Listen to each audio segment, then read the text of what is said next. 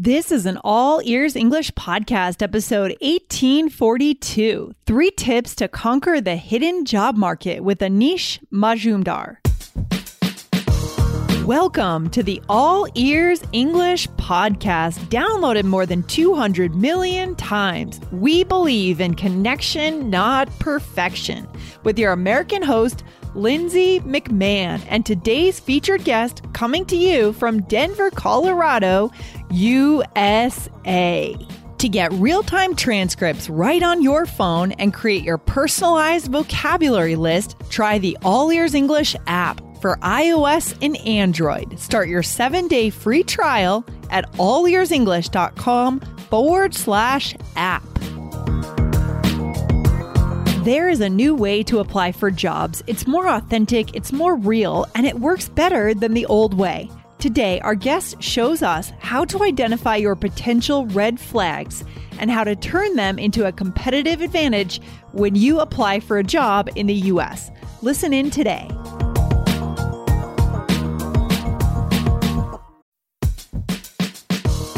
This podcast is sponsored by Indeed. As a business owner myself, I've learned that the most important key to success is having a great team. But it can be time-consuming, reading through tons of resumes.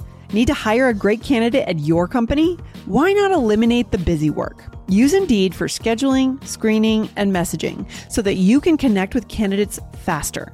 Just in the minute that I've been talking to you, 23 hires were made on Indeed, according to Indeed data worldwide. So join more than 3.5 million businesses worldwide that use Indeed to hire great talent fast. Listeners of this show will get a $75 sponsored job credit to get your jobs more visibility at Indeed.com/AEE. Just go to Indeed.com/AEE right now and support our show by saying you heard about Indeed on this podcast. INDEED.com/AEE. Terms and conditions apply. Need to hire? You need Indeed.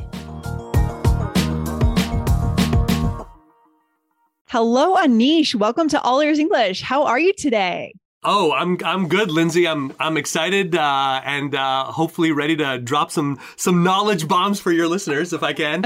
I love it. I love it. We're excited to have you here. Guys, today on the show, I have Anish Majumdar. He is a career coach and an expert in the hidden job market, and I can't wait to explore that term. His articles, videos, and webinars have appeared in Fast Company, Business Insider, Glassdoor, and Ivory Exec. That is so good. So first of all, Anish, thanks again for coming on. Glad to have you. And I want to ask you first, what is the hidden job market? Because when I saw that in your bio, I thought, oh, wow, our listeners need to know what this is. Yeah, I know. It sounds very, very mysterious. Yes. This is something I discovered, well before I became a career coach. The hidden job market basically refers to the entire universe of roles that are discovered, identified, and filled, which never make it to the job boards, which are never seen by the larger audience on Monster, Glassdoor, all the places. For a long time, I had heard whisperings, of course, and we all know that it's possible to network your way to a job.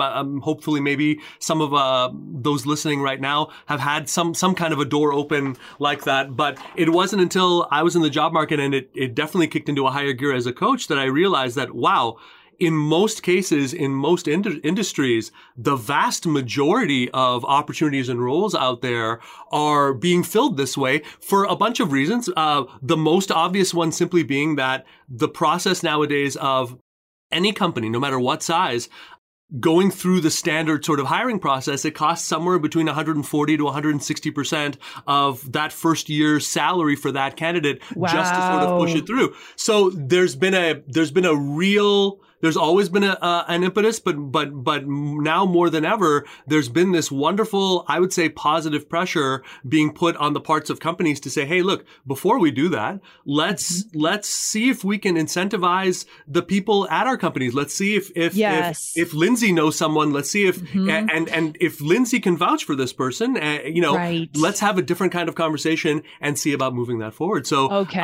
it tends to be, it's a roundabout way of sort of saying the real number of job opportunities that you might be looking at, multiply it by a factor of 7 or 8, and you're looking at what might actually be there, right? Then the problem becomes, let's jump in and how do we start getting yourself in the flow of that, if that makes sense. Oh, I love it. So you're saying that there actually are many more opportunities than we realize that we have, than what we see on monster.com or wherever else we go to look for our jobs, right? Indeed, our friends may be able to refer us to their job. I've seen this happening, people receiving, money for referring someone to a company or posting on their social media that, hey, my company has a job opening, right? Things like that. I've seen that happening out there in the working world. So that's what you're talking about, right, Anish, by the hidden job market, just to clarify. Yes, okay. And for most of our, for most of the time that there has been companies and workers, that way has been the way of getting opportunity. It's only recently that we kind of fell for this idea that, hey, you know what?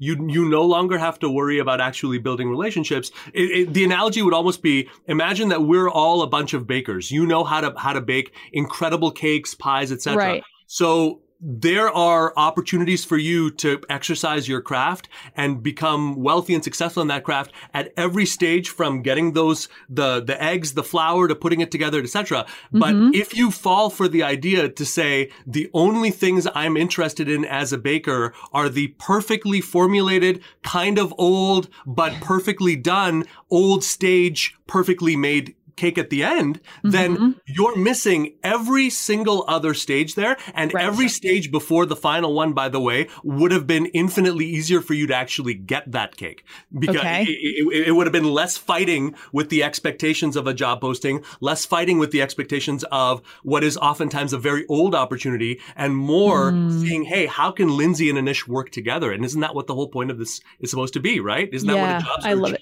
ideally should be? Yeah, I think maybe I want to move on to our tips here, but I do think that maybe the internet has lulled us into this idea, right? That the way to apply is with the perfect resume, which is what I think you're talking about here. The perfect cake, the perfect resume, the perfect cover letter that just feels very sterile, right? And we think that that's how we have to do it, but there's actually better ways to get a job. Yeah. Well, the problems are what makes the world go round is solving problems, not pretending that we're in British colonial 1940s here and like get in the business of actually talking to the people who are actually not gatekeepers, by the way, not HR recruiters. But why not consider maybe, and this is, I know we're about to get into the tips here, but let's start with this one, which I think everyone listening to your podcast needs to understand. The biggest issue I see working with people coming from outside the States here is fighting the perception of thinking that there is a third party whose permission you need before you can talk to the vaunted CEO or the vaunted COO. No, you do not. That is not the world that we live in. But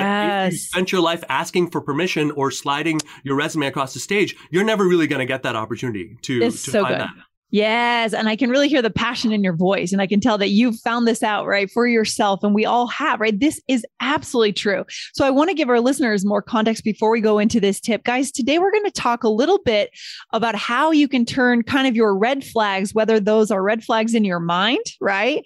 Expectations, assumptions, or red flags actually on your resume into an advantage, or how to get past those and how to get that job.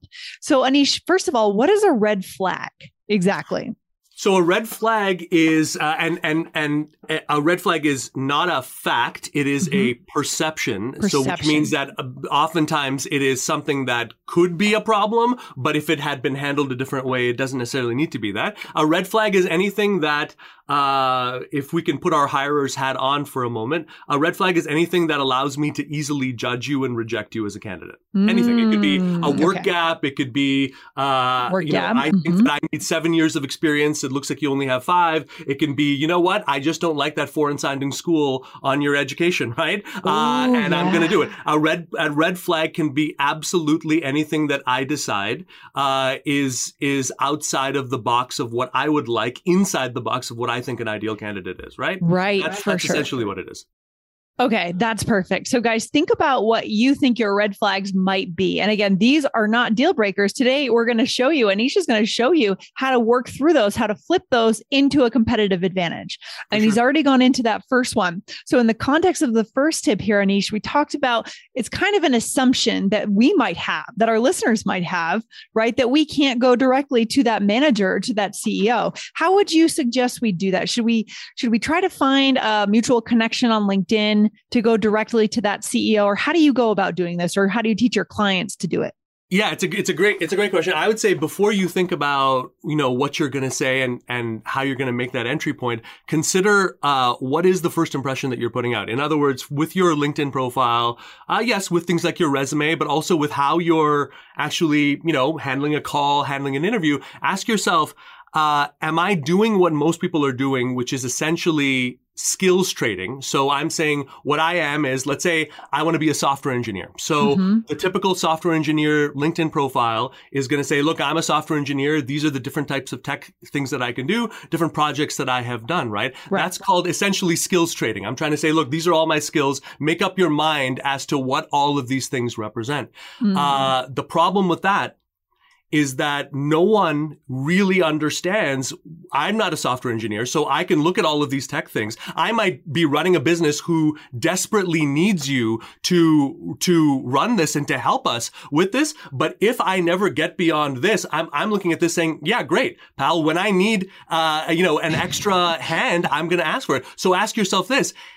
If I branded myself around a process versus a bunch of skills, if I said, look, I'm not just a software engineer. Let's say I'm a software engineer, but I know what building teams is like. In fact, I have some operations background. I even have some sales background. Instead of saying, and I see this mistake being made all the time, because today I consider myself a software engineer, anything that is not directly relevant to that and the job postings I see, I'm striking out of my resume and your brand. Think in exactly the opposite way. Ask yourself, what is a process of me moving this company forward, of which software engineering, as well as any other parts of your process you want to pull in? And the more esoteric, the more weird, the more out there, the better. What is a process I can stand behind, that I can start a discussion around, that gives me something to say, that gives me a way to have a conversation that is not just, essentially waiting for the other shoe to drop, right? You cannot expect to get to know what is happening at a company if literally you're like, okay, well, do you really care about getting to know me, Lindsay? Or is the only reason you're here to send me the resume? Because then I'll just forward it into the recruiter. If you actually want to know what's going on, if you actually want to know what's happening at my company, if you actually want me to give you that back and forth there, then let me take a look at what you have. Let me see as I'm getting to know you, and let me make sure that you have a point of view, right? Let me make sure that there's a way. So I would say process. Think about, and you can study your competitors. You can study competitors on LinkedIn for this, by the way. That's a great source of intelligence here. Look and study the profiles of people who are standing behind a process of moving something forward versus simply consolidating a bunch of skills or consolidating around 2 or 3 dream jobs you have and trying to essentially reverse engineer your brand around that. I love it. So it sounds like that's kind of 2 tips in one there, actually. I think we could pull that out into 2 tips, really. It's really about, first of all, if you come in with a kind of maybe a cultural assumption in some ways that, you can approach, that you cannot approach that CEO directly, challenge that, right? You actually can. You don't need to put that hiring third party right in the middle between you and your potential future manager or CEO. And then second, lead and reach out to that person with a kind of a process, right? Like a story, and make yourself a little bit more well-rounded. Often, as you said, I agree with this, the CEO is not going to know like coding languages like Swift or C++, but they don't know those things, right? They are in the CEO role. And so they're busy with CEO things. So they don't know coding. But the advantage with that is your typical CEO is going to have a much higher tolerance for people who have a unique life story, people who have a point of view. And this person knows what it is to take risks. With all due respect, the person who has been shouldered the task against their will of having to find a last minute hire and has to like funnel through 15 different candidates or 35 different candidates, that person is not who you want to be talking about, because they're not going to be looking at your thing with the perspective that you want, right? Okay, I love it. So in a way, you're kind of saying we need to go straight to kind of a leader in the company and connect with them kind of on the heart level, not so much the process.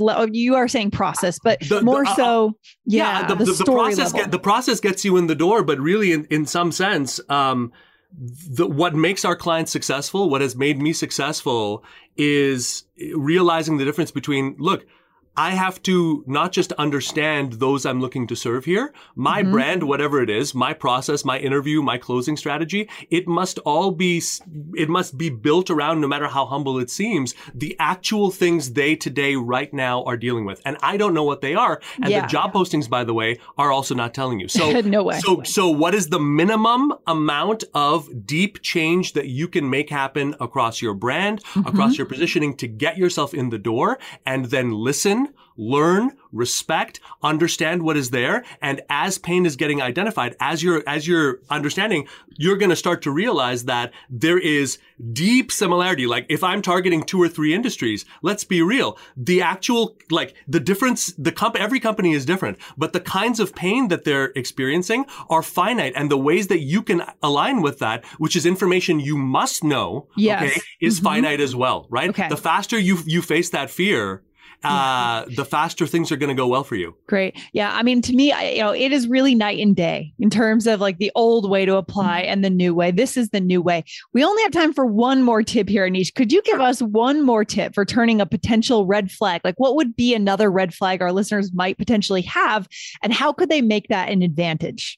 Providing some missing context is often a really underutilized way to address these types of red flags. What I mean is, for example, let's say the last role that you had ended badly. You weren't responsible for that. All sorts of third-party stuff happened. Fine. But what it resulted was, you're looking at your resume and you're saying, look, I don't want a lot of people talking to me about this role. So what I'm going to do is I'm going to minimize the amount of space I devote to it in my resume. I'm going to move the topic away from that. Try thinking of it another way. In other words, the problems that you experience, the bad jobs, the bad bosses, these can also be proof of concept of your process. It's just negative proof of concept. So instead of hiding it, why not say, look, okay, in this role, okay, I'm going to say, and using from to language is very, very powerful when you're doing this. Don't just say, hey, look, don't leave an accomplishment hanging in the air, which I'll see all the time. I made this change happen. Think about it this way. We took this faltering, operation that was basically 5 steps away from bankruptcy. Through our work, we implemented changes A, B, and C within this period, and we moved it on. Now, I can look at the problems. I can see the things that are negative there. I'm not hiding from that, but I'm also saying, look, this is the change that happened. And if people say, hey, why are you leaving this job, by the way, that actually gives the providing that missing context actually gives you more of a leg to stand on, because no one's expecting you to be perfect every single at bat. But what they are expecting you to do is to be able to say, look, here's what we accomplished. Here's what we didn't. Here's where I was aligned with this company. And when we disaligned, here's when I made a decision to move on. It is all about making sure that your narrative ultimately puts you in the driver's seat, right? If that's not happening, a change needs to be looked at. Okay, I love it. So identify what those potential gaps are, and they're going to notice it. If you're trying to avoid it, I do think that a hiring manager or a CEO is going to go straight to that, right? So you're addressing it first, and you have the right language around it. That is why language is so important to not be in alignment with. I love that expression. It is so high level and it's so good for our listeners. And I like that you shared with us the framework of the from to, right? I took my team from here to here. That's fantastic. So we're really filling in the gap in their minds, and we're being honest, right? Maybe we are admitting a few things. Maybe we are, saying a few things that weren't quite a match, but we're also highlighting our strengths at the same time, right, Anish? There's 100%, and just to stack on exactly this, the same approach, this providing this missing context. If you have a work gap, for example, let's say you took time off to raise a family, one of the most powerful, simple things you can do to address that, exactly like you said, just add in like a 1 to 2 line little career note. You can directly put that into your resume. You can directly put it in your LinkedIn. You don't have to go into depth, but even something as simple as addressed family responsibilities during this period, raised a child during this period. There is nothing wrong with that. Yes. But own it, and it'll work out well. The people you want to be in working with are going to get the right signals. And at the end of the day, you only need one yes, right? Everyone else can be a no. Who cares? Exactly. That's the good thing about applying for a job. You only need one yes. Absolutely. Take the risks. Don't be afraid to alienate if the risk you're taking is in the service towards your voice and your vision at the end of the day. I love it. In the service to your voice and your vision. So get in touch. Spend some time, guys, thinking about what is your voice? What is your vision? What is your process, as Anish has referred to today, and lead with that. Right. I think that is the message today. That is so good. So Anish, can you let us know where our listeners can find you online? Oh, thanks for the opportunity. There's one special link I'd like to recommend called Tap the Hidden Job Market /ASAP. If you go over there, anyone will be able to, for free, access our most recent masterclass, where if you're curious, over the course of about an hour, I'll be able to teach you the exact strategy that our clients have used. We've worked with over 2,000 of them to break them out of the job search trap forever. The other two places, helloanish.com, that's kind of like our HQ for going down the rabbit hole of my career trainings and videos. And I guess finally, if you're on LinkedIn, hop on over, Anish Career. I'm over there, and every day I'm doing my best to keep spreading the good word and keep sharing wins and inspiration right from the trenches. So if that interests you, I'm over there too. All right. That's great. Anish, thank you so much for coming on the show. This has been great to learn about the hidden job market. I had never heard that term before, so I'm excited to learn about this. And it really is such a new way of doing things that is relevant now. So good. Thanks again, Anish. And I'll chat with you soon. Thank you, Lindsay. Take care. Bye. Bye. Thanks for listening to All Ears English. Would you like to know your English level? Take our 2-minute quiz. Go to allearsenglish.com/fluency score. And if you believe in connection, not perfection, then hit subscribe now to make sure you don't miss anything. See you next time.